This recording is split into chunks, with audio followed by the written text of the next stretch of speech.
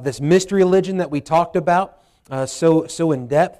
As well, make sure you reference the chart I gave to you, the handout from I think last week or so. And those things will help you in your study and your understanding as you see these things. Matter of fact, what I would say this, the more that you begin to understand and to see the paganism and the idolatry that is in our common culture, in popular culture, if you will, the more that you begin to understand the Scripture, the more that you begin to understand what was taking place here at Babel, here in Genesis, and what's going to take place in Revelation with the Antichrist when he comes, the more that your eyes, I believe, will be open to see the things around you, and the more I believe you're going to start to be bothered by these things. Every Christian, truthfully, should be more bothered by the things of the world than we are. I would say this today, as Christians, we often get upset or angry, but I don't think that we get bothered enough. What I mean by that is this. We get reactionary, right? We get angry at something. We get frustrated at something. But to be bothered by something means that you want to do something about it. It means that you're bothered enough to where you would go and pray about it, that you would seek wisdom from the Lord about it, that you would seek to share the gospel. That is what bothered means. I believe that we are so unbothered by sin, not merely the sin of the world, but our own sin, that we often fail to remember the simple importance of daily walking with the Lord, trusting Him, looking to His Word, and being obedient to His Word in all things. And so tonight I want us to come back to this, and I don't want us to simply look at the Bible or passages like this as we've studied so in depth and merely take it in as just academic information for us to feel smarter. I want us to see what God is doing and has been doing and will continue to do. And I want us to begin to see with eyes of discernment and eyes of faith that can see what the future, the distant future holds with the way things are progressing in our own nation, the way that things are progressing in the world, and ultimately to realize and understand that God has told us and given us pictures, especially here and looking in Genesis and with the Tower of Babel, of what things are going to shape up to be. Now I want to read for us verses 1 through 9 tonight. We're going to be picking up in verse number 2. The Bible says, "And the whole earth was of one language and of one speech. And it came to pass, as they journeyed from the east, that they found a plain in the land of Shinar, and they dwelt there. And they said one to another, Go to, let us make brick, and burn them thoroughly. And they had brick for stone, and slime had they for mortar. And they said, Go to, let us build us a city and a tower whose top may reach unto heaven. And let us make us a name, lest we be scattered abroad upon the face of the whole earth. And the Lord came down to see the city and the tower, which the children of men builded. And the Lord said, Behold, the people is one, and they have all one language, and this they begin to do, and now nothing will be restrained from them, which they have imagined to do. Go to, let us go down, and there confound their language, that they may not understand one another's speech. So the Lord scattered them abroad from thence upon the face of all the earth, and they left off to build the city. Therefore is the name of it called Babel, because the Lord did there confound the language of all the earth, and from thence did the Lord scatter them abroad upon the face of all the earth." Here's what we're going to be picking up tonight in verse number 2. We're going to be looking at the united place here that takes place. We dealt with last week looking at verse number 1, the united people together there in one language. And now we're getting into this place of where they are. We have to look at this. And how many of y'all are interested in geography? Well, let me ask you this. If you're going on a trip somewhere, how many of you look up how to get there? All right? Now, how many of you look... If you're like me, here's what you do, and I get it from my father who got it from his father. What you do is when you're going on a trip, you look at where you're staying on Google Maps, you look at everything that's around it, you find coffee shops, you find restaurants, you find grocery stores, you find roads, side roads, so you can avoid traffic and people, right? You do all those things because you want to know, you want to get a lay of the land, right?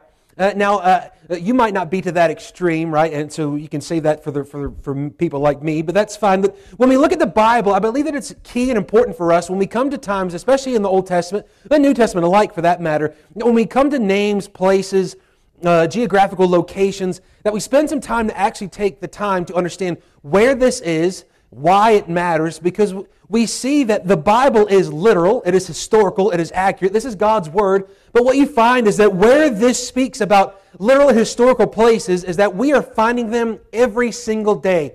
Archaeologists are digging them up literally day by day, digging them up, finding them, and ultimately proving the Bible to be more true than it already is. Even if they did not find one more archaeological site that is found in the Bible is still true. So we don't need the archaeological sites to prove the Bible's true. What we do find is that these archaeological sites are proving the existence of what the Bible has said. These places, these people, they existed.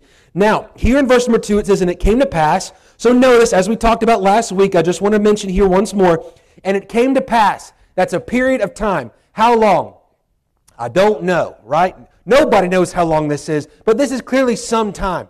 Now, in this passing of time, as they journeyed from the east, and we'll get into that in a moment, it really should be the idea of as they journeyed to the east, that they found a plain in the land of Shinar, and they dwelt there.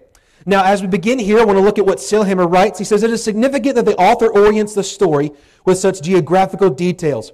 As early as Genesis 3, the author has shown an interest in marking the directions of travel taken in humankind's search for a home.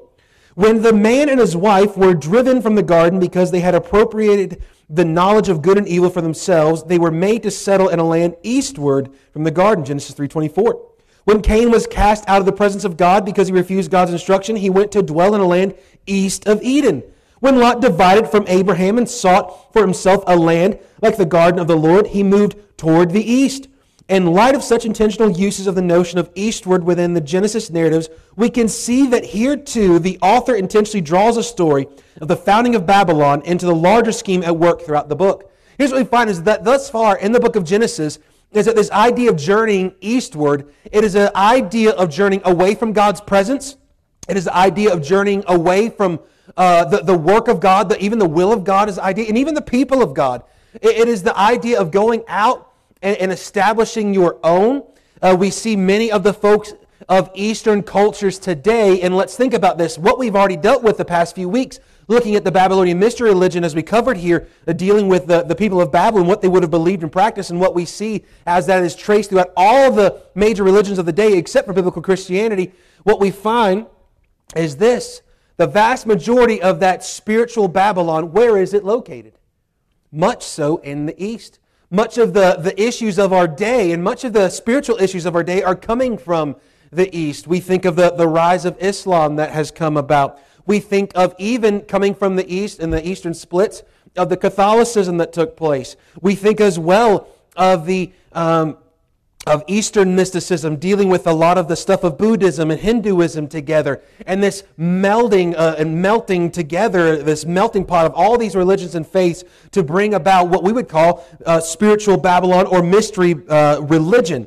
And so as we look here, we find that God does this for a reason. This is not merely just telling us about the location or merely telling us about where they are traveling, but it gives us even the notion of as to why.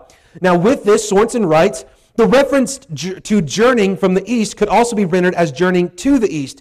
Neither the preposition from or to is present in the Hebrew text.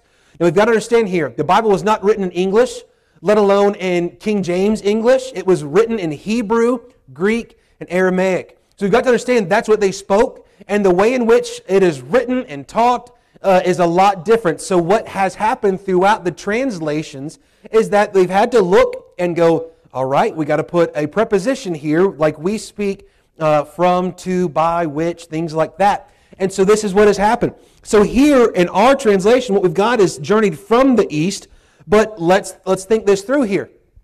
When the ark lands on the top of the mountains, what mountains do they land on? Ararat, all right. Does anyone know where that is today? Modern day Turkey. So here's what we got to see. So in modern day Turkey, all right, where are they going from there? Well, to journey from the east, well, if they were journeying from the east, what does that sound like? It sounds like they're going west.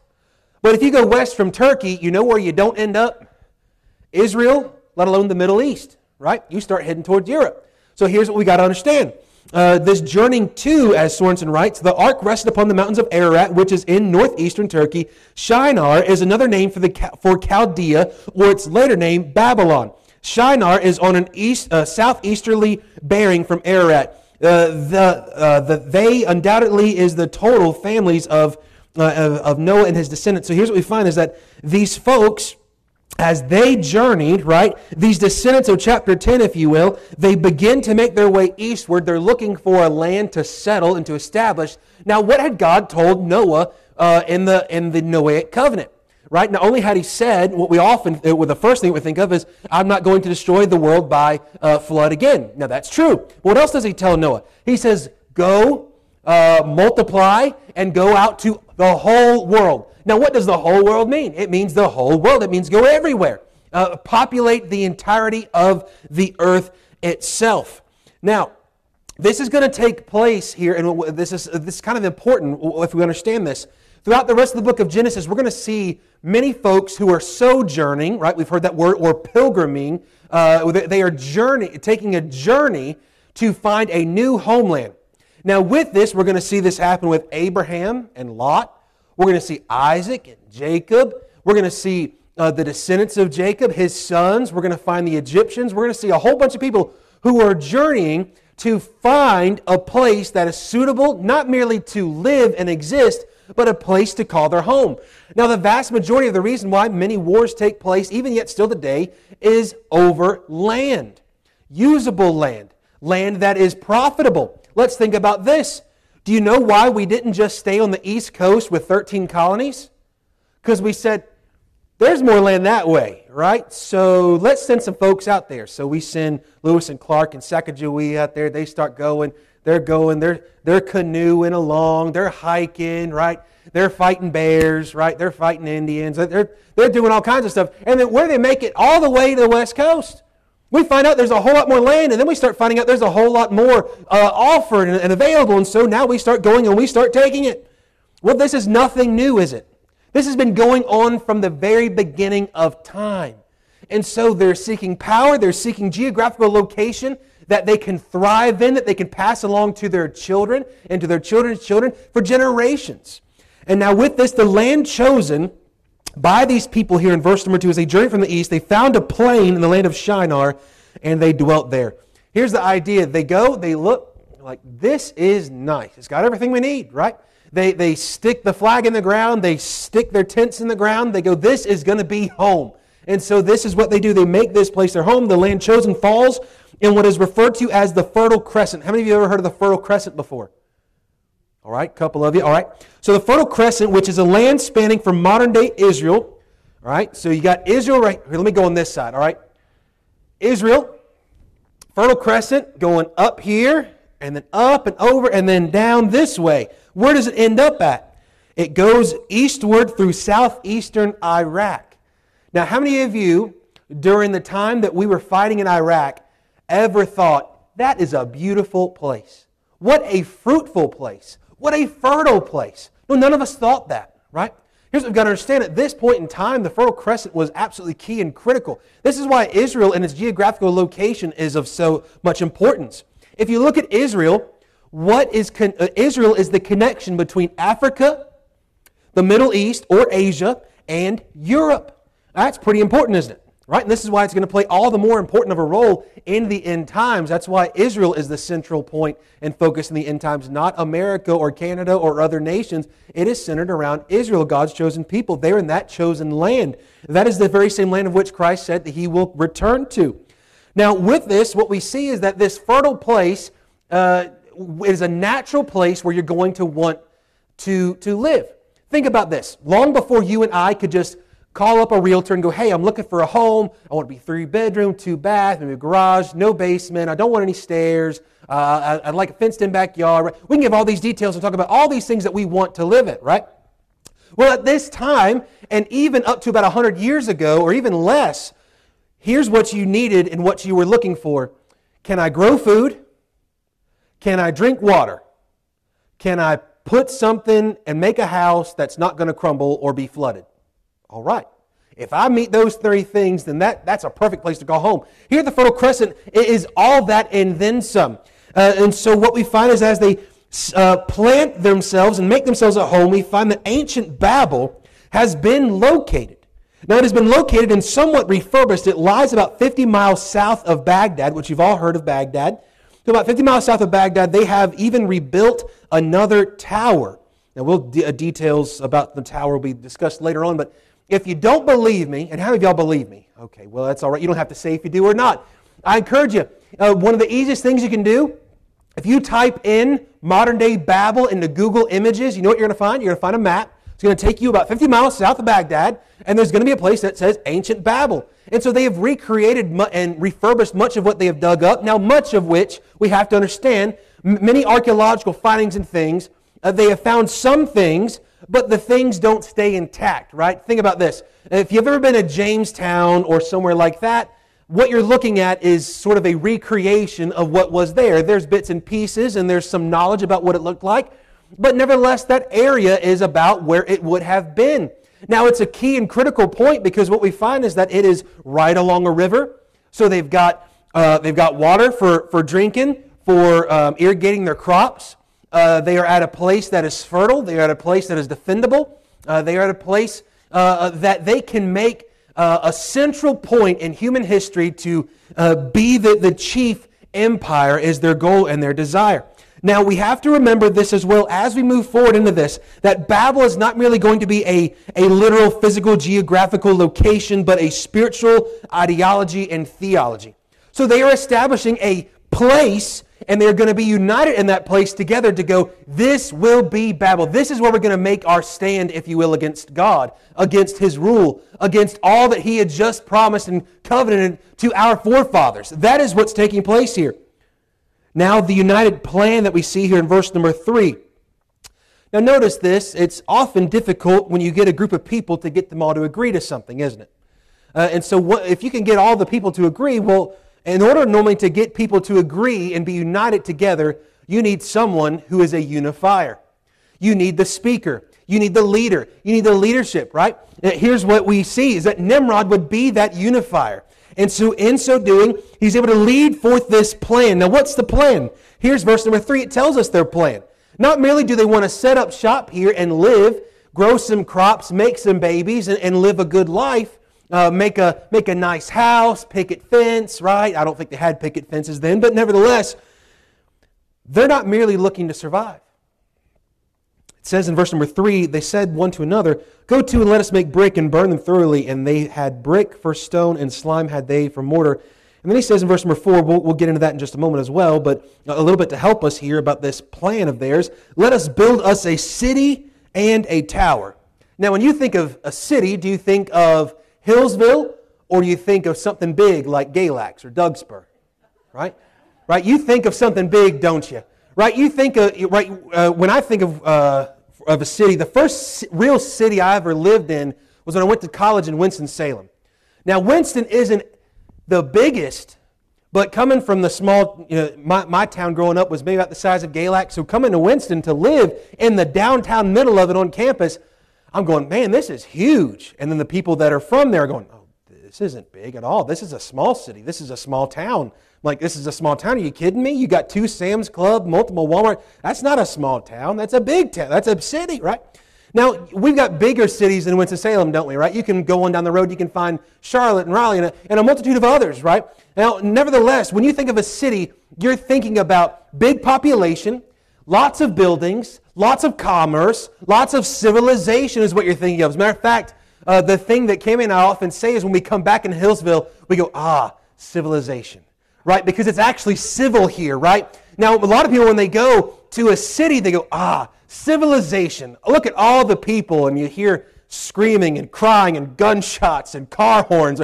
That sounds wonderful and peaceful, doesn't it? No, I'll take the crickets, I'll take the toads, right? I'll take the birds any day, right?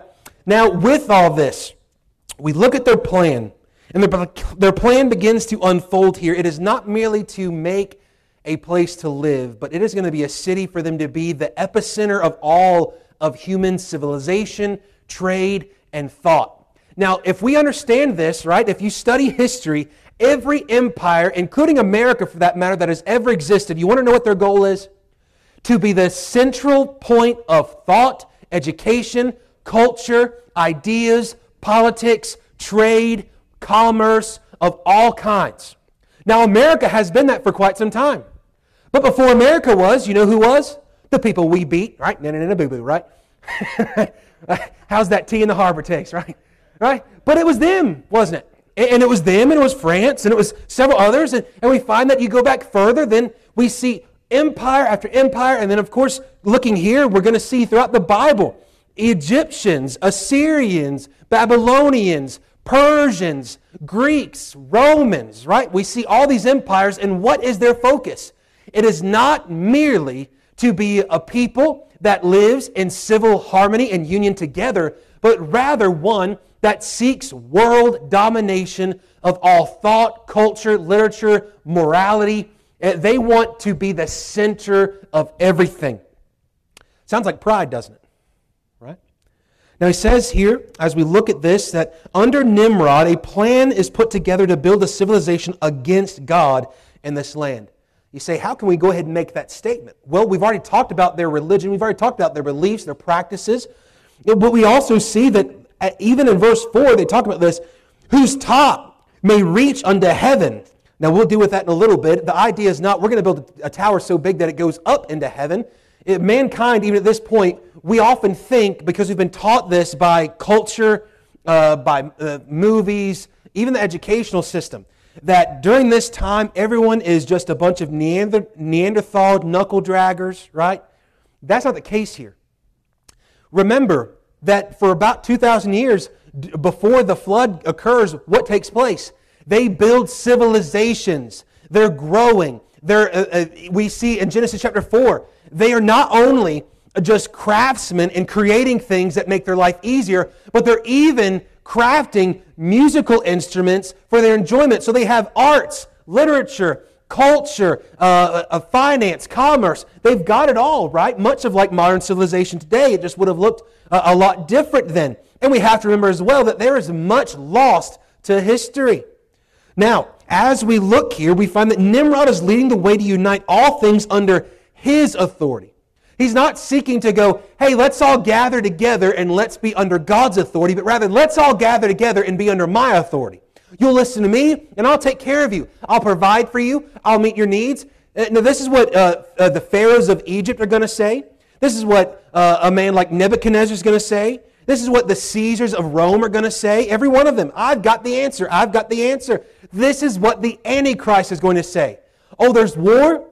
There's famine. There's difficulty. I've got the answer.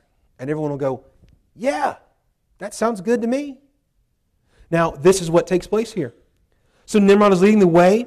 There's one language, one people, one place, one plan, one purpose, one political, social, and religious program, all under one ruler. Now, I would agree with this, and I'm sure that you would as well. It would be nice if we could have a unity under one political, social, religious program, and it would be under Christ. It would be under His Word. That sounds wonderful. However, it's not going to happen until Christ comes. And even then there will be those that rebel, and this is why He will rule and reign with a rod of iron, and that you and I will be a part of those who judge the nations and the earth and will rule with Him. Now, the plan here is to build together a society literally brick by brick. Now, what is so interesting here is that you and I, who are in little old Hillsville, right, Carroll County, we normally don't think a whole lot about big cities, right? But here's what's interesting. Being a city does not necessarily mean a bad thing. Now follow me here. You and I normally think of city and we go, bad thing, right? Crime, this, that, and the other, what have you.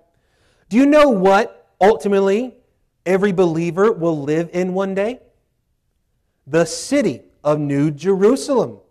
Now, with that in mind, what do we find Abraham was doing? What was Abraham doing? Hebrews tells us that he was looking for a city. He wasn't looking for a land. He was looking for a city whose builder and maker was God. So what do we find here?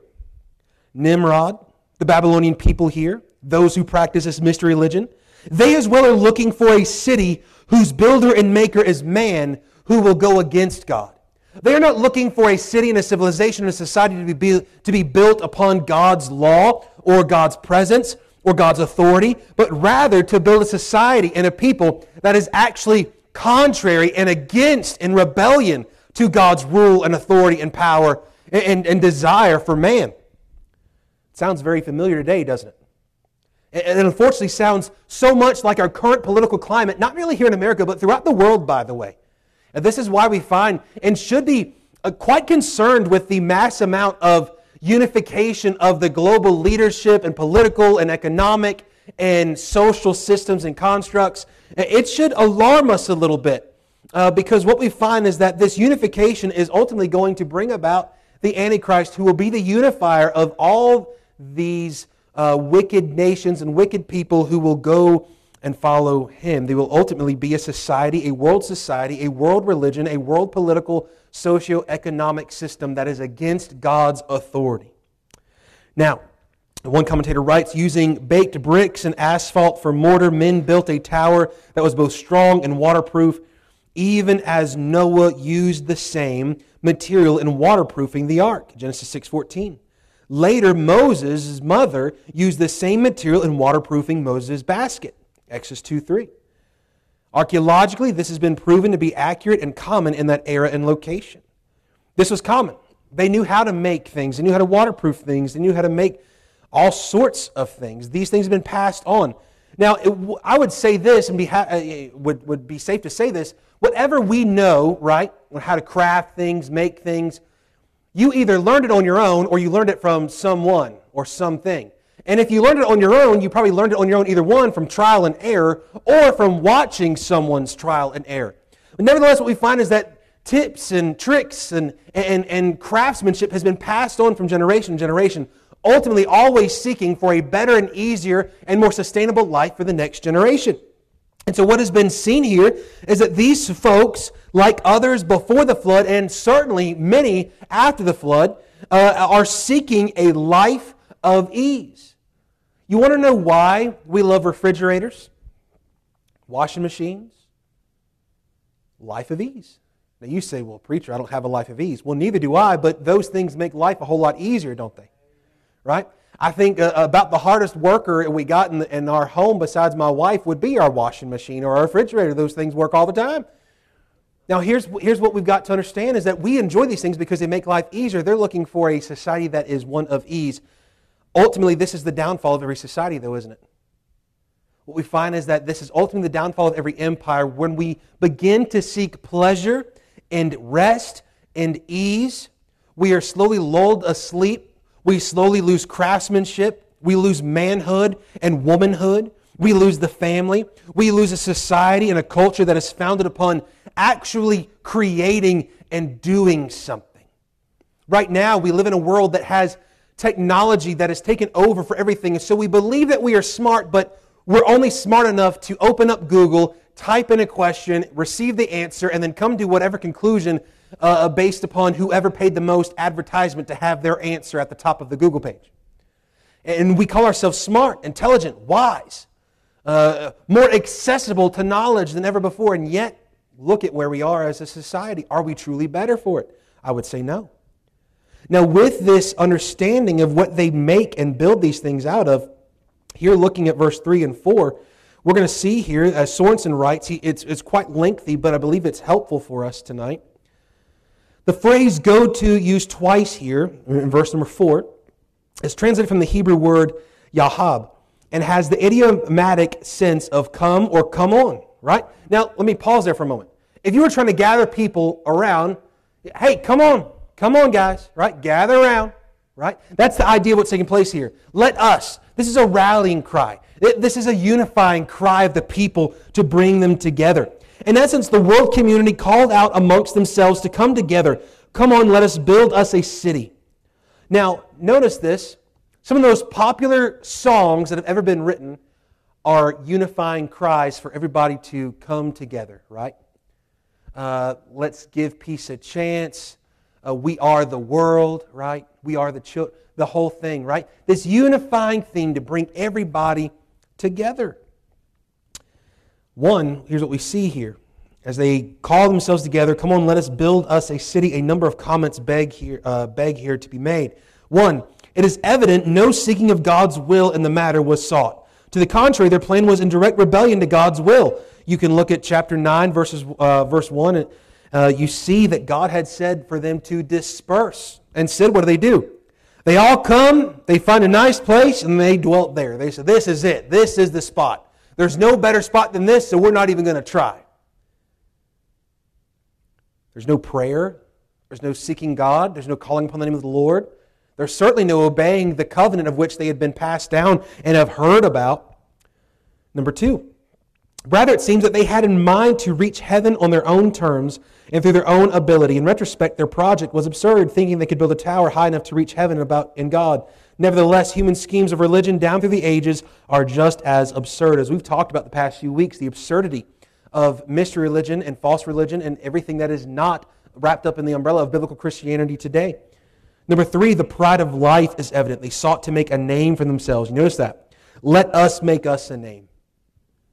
Now this is important because a name shows character, shows authority, shows worth, shows value, right?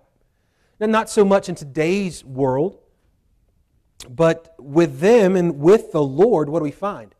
God's name means everything. And there is no name that is to be as lifted as high as God's name. There is no name that is as high of worthiness as God's name. We see that there is no other name that has been given among men whereby we must be saved, that only through Jesus Christ. His name. We sing songs. His name is wonderful. Right? And so we see that there is a great difference here. And what do they say? Let us make us a name. That's a fancy way of saying this. We're going to be somebody. We want to be important. We want to be remembered. We want to be legendary. We want to be having our name and our lineage known throughout all the ages. Well, sadly, they will be known throughout all the ages, but not for anything good. He goes on, number 4. The first organized attempt for a one-world system was launched. As has been the case down through the ages, God was left out. The essence of humanism is evident, going about to accomplish a human plan, ignoring God all the while. In any event, God was not ready to allow such an attempt. That fullness of time was not yet ready. The ultimate one-world government will be when Jesus Christ returns and establishes His kingdom on this earth. Other points of interest are 5. The phrase, go to. As noted above, it for all practical purposes could be rendered as, come on, let us make brick, etc. 6. The primary building material was some sort of brick, which evidently was fired in kilns. The slime mentioned was a sort of asphalt or tar.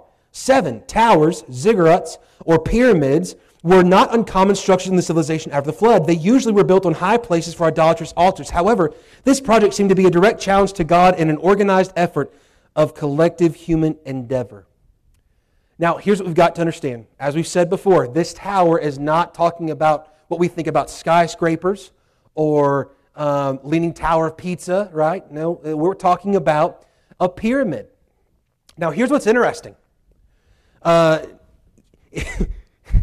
I would warn you, first of all, about staying up too late watching the History Channel, all right? You're going to see some crazy stuff, all right? You get between that 11 o'clock and 2 o'clock in the morning section and the History Channel, and you're going to see a crazy dude with big, crazy hair, and he's talking about aliens, all right? Now, nevertheless, you can get some good stuff on History Channel, Discovery Channel. There's been a lot of great documentaries that have come out in recent time. One, I believe, was on either Netflix or Hulu or something like that. I think a couple have been on Amazon Prime.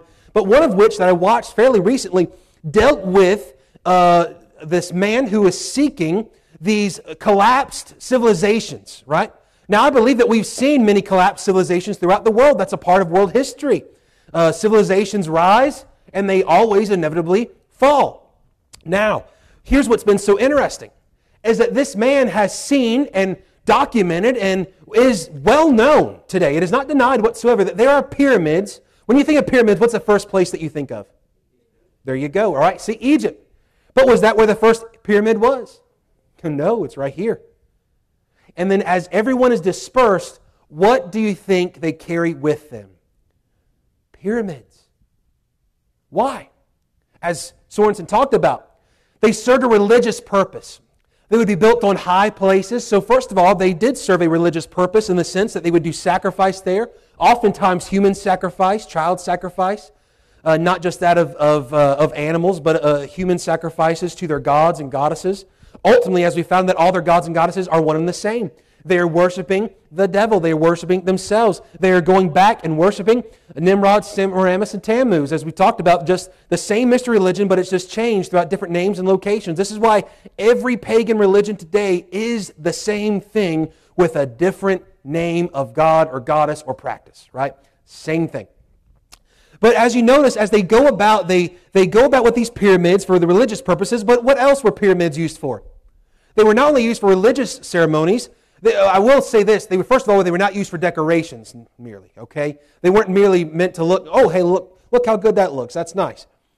They were also used for locations of the stars and figuring out distance of times and seasons and rotation of the planets.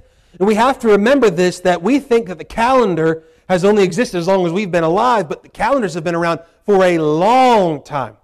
As long as mankind has been able to use logic and math and the gifts of which God has already given mankind in His creation, he's been able to look up into the stars, and naturally he does a couple things. One, he begins to wonder, what is out there? Why am I here? What's the meaning of all this? How many stars are there? Can I count them all? And of course, man quickly finds out the answer to most of those questions. But then man has begun to do something else. What does man continue to do? Man uses the stars and judges the seasons and the times. Think about this. The stars that you see in the summertime are not the same that you might see constellation-wise, right? Summer, winter, spring, fall. And so these things change. Now, the issue with this, that if you open up your, Galax Gazette, and got all the coupons and the ads in it, you turn to the very back, you know what you're going to find? You're going to find your horoscopes. You're going to find stuff that is based upon the stars, and it's somehow going to tell you about your life for that day. You know what? Save yourself that. Just call me, and I'll tell you what your day is going to be like. All right? Because you've got just as good of a chance. I've got just as good of a chance of guessing what your day is going to be like. That's all it is about. Now, we've got to remember this, that as we see these pyramids, if you look and you trace the pyramids throughout the world, and by the way, we have them in America, North America, Central America. There's one of them. If you take a cruise to Mexico, or you go on an excursion on that cruise, or if you're at a resort somewhere, right, you can go to one of the most famous pyramids in all of the world there in Mexico. Matter of fact, there was a video not too long ago, someone had trespassed on it and had climbed up it, and you're not supposed to, and all that stuff. These Mayan and Incan ruins and things. So you go, they're here, they're in North America, there's some in Louisiana, there's some in the Midwest. You say, well, why would they be there? Because pagan people were here long before we were here. Well, we think the Native Americans, they were a pagan people. They practiced mystery religion. They worshiped the sun and the moon and the stars, just like the Babylonians here. But they made pyramids. They made these high places. Think about this. With these pyramids being lined up, and many of them have been found to be lined up with specific dates of the year with either a sunrise or a sunset. Now, those high places or those high days that they would have, what would they do on those days? They would have a specific sacrifice. It would be much like, for the Jews, they have a Day of Atonement. They have different certain feasts throughout the year. Let's take our holidays, for example. Christmas, Easter, Thanksgiving, 4th of July, right? You just take those four, right? That's the big four anyways, I guess. And what do we have? We have certain decorations that we bring out for those days. We have certain foods that we eat on some days. All right, how many of y'all for Thanksgiving, a couple months away, you've got, let me guess, do you have turkey on your menu maybe? Or do you have hot dogs? Are you sure? When do you have hot dogs? 4th of July. You don't have turkey for 4th of July. You have hot dogs. Now, there's turkey in it, and there's other stuff in the hot dog, but you're having a hot dog, ain't you? Right? Now, think about this. Throughout the rest of the holidays, we see that there's differences of times and seasons, but the pyramids were there and used, and many of which are still using these sorts of things today. And the religious ceremonies, pagan ceremonies, ultimately in a practice and continuation of this paganism, this mystery religion. Now, what is interesting is with verse number 3, the brick for stone and slime they had for mortar, what seems to be implied is that they did not believe in the covenant that God gave to Noah. Clearly they didn't, because they disregard it and they disobey it. But it seems that they are building things to be waterproof so that if another worldwide flood were to occur, they would be able to survive by their own power. Here's the plan. We're going to make us a city. We're going to make us a name. We're going to build us a society, a civilization that is against God. Let Him bring the rain. Let Him bring the flood, and we will not be moved. What arrogance. What pride. What sinfulness! But yet it's much the same in modern day society, is it not? Here's what we see as it happens later on in the Old Testament. This sort of pride of going, you know what? We'll build and we'll rebuild and then we'll build stronger and taller just to defy. Ultimately, here what they are doing is seeking not to merely defy Noah, no, but they're seeking to defy the God of Noah. They are seeking to defy the God of the covenant, the God who brought the flood, the God who will judge. Verse number 4, and we'll bring this to an end tonight. We find a united purpose here, as we've seen already touching in some of 3 and 4. They purpose themselves to build a place of rebellion and religious significance that would unite the people in idolatry against God. Phillips writes, the idea was not to build a tower so tall that it would reach to heaven, but to build a tower topped by the heavens, that is, by the signs of the zodiac. Astronomical and astrological data were to be associated with that tower. God was not in their thoughts at all. Stargazing and occultism were to be the features of their religious system. Again, the whole thing looks ahead to the last world empire, which will bear the same hallmarks. Let me pause there for a moment. You ever wonder why there's such a rise in an interest of the stellars and of the galaxies and of where we came from and the planets and the stars and the things of outer space? How about this? You ever wonder why there's such an interest right now in aliens, extraterrestrials, flying saucers? This would be why. Furthermore, what we see is that the desire is to glorify man and degrade the name of God by rebelling against His authority, covenant, and commands. By the way, that's the goal of sin. That's the goal of the flesh.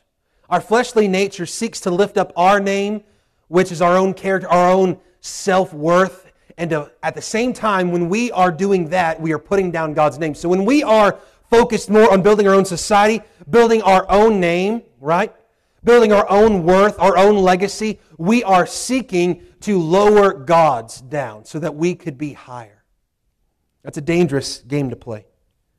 Now, they did not want to be separated, but rather they wanted to be united together in all facets of life. Now, that sounds nice, doesn't it? But not when we really look a little bit deeper. You don't have to take but a shovel to go shovel deep down and to realize, whoa, this is ugly, this is idolatrous, this is rebellious against God. Commentary writes, the real motive, therefore, was the desire for renown. And the object was to establish a noted central point which might serve to maintain their unity.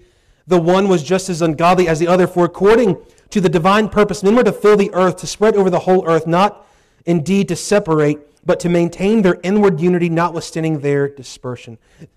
Mankind was meant to be united, but to be united under God's authority and rule.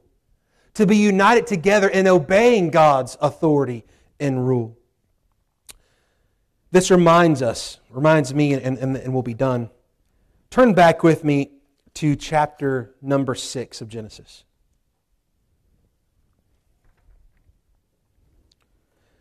Genesis chapter 6, verse number 4. There were giants in the earth in those days, and also after that, when the sons of God came into the daughters of men, they bare children to them. The same became mighty men, which were of old, men of renown. These were wicked men. These were early kings, conquerors. These were men like Nimrod, who were mighty warriors, literally bigger and stronger giants in those days. They were worshipped as gods. They were those who had taken authority and control and position. They were men of renown. They were known for being godlike. But they were not godlike, were they? No, the idea is that they were superhuman and they were worshipped as gods. And this is what happens with Nimrod and the people of Babel. But here's what we find, and this is how we close. Before the flood, mankind seeks to build their own society and civilization and is built around their own name, their own renown, their own legacy, their own skill, their own authority, their own power. And after the flood, the same sin causes man to do the same thing. As we also aptly agreed to several weeks ago, what else got off the boat with Noah, his family, and the animals? Sin. And that sin leads us to Babel, and that sin leads us to where we are today, and that sinful lineage leads us all the way to the man of sin and lawlessness, the man of perdition, the Antichrist, who will come to unify. So I would say be very careful today and get those antennas up when you begin to hear people say, I want world peace. I want to bring in world peace. I've got the answers. Be careful. What we find is that ultimately the only one that has the answer, the only one that has the authority, the only one that should have the power, the only one that ultimately does have the power is God alone. You and I are meant to be united together under His rule and His authority. So may we decide to do that as a church, not to seek to build our name or that the name of Victory Way would be one of renown. As a matter of fact, the name Victory Way could be forgotten, and the name Pastor Joe could be forgotten, and your name could be forgotten, but the name of Jesus Christ must reign supreme. It is His name that we build our society upon. It is His name that we build our life upon. In our homes, in our workplaces, it should be the very basis of our character, and every decision in life is built around knowing Jesus Christ and making Him known. Tonight, may we see the vast difference between what the people of Babel did compared to what God desires. And may we seek what the Lord desires above all things. Let us pray. Father, we come to You this night. We want to thank You for Your word. Grateful that we could study it. Lord, while we see such wickedness of the people of Babel and such rebellion, Lord, we're as well reminded of the rebellious nature of our own flesh as individuals. But we're also reminded, God, of the world of which we live in that seems to be headed down this road all the more, day by day, seemingly going faster and faster to a day that is a people united, a world united against You. Father, we pray that in these dark days that we would be light. We pray that in these days that we would be salt and light to the world, that we would preach the gospel, that we would live according to Your word, that Your name would be the basis of our entire life, every decision we make, every place that we go, every thought that we think, every ministry of this church. Lord, that it would be Your name that would be glorified and known, it would be that of renown. Lord, help us to not make much of ourselves, but to simply make much of You. Lord, we love You. We thank You for this time. We ask all this in Jesus' name. Amen. Hey, I want to remind any seniors who have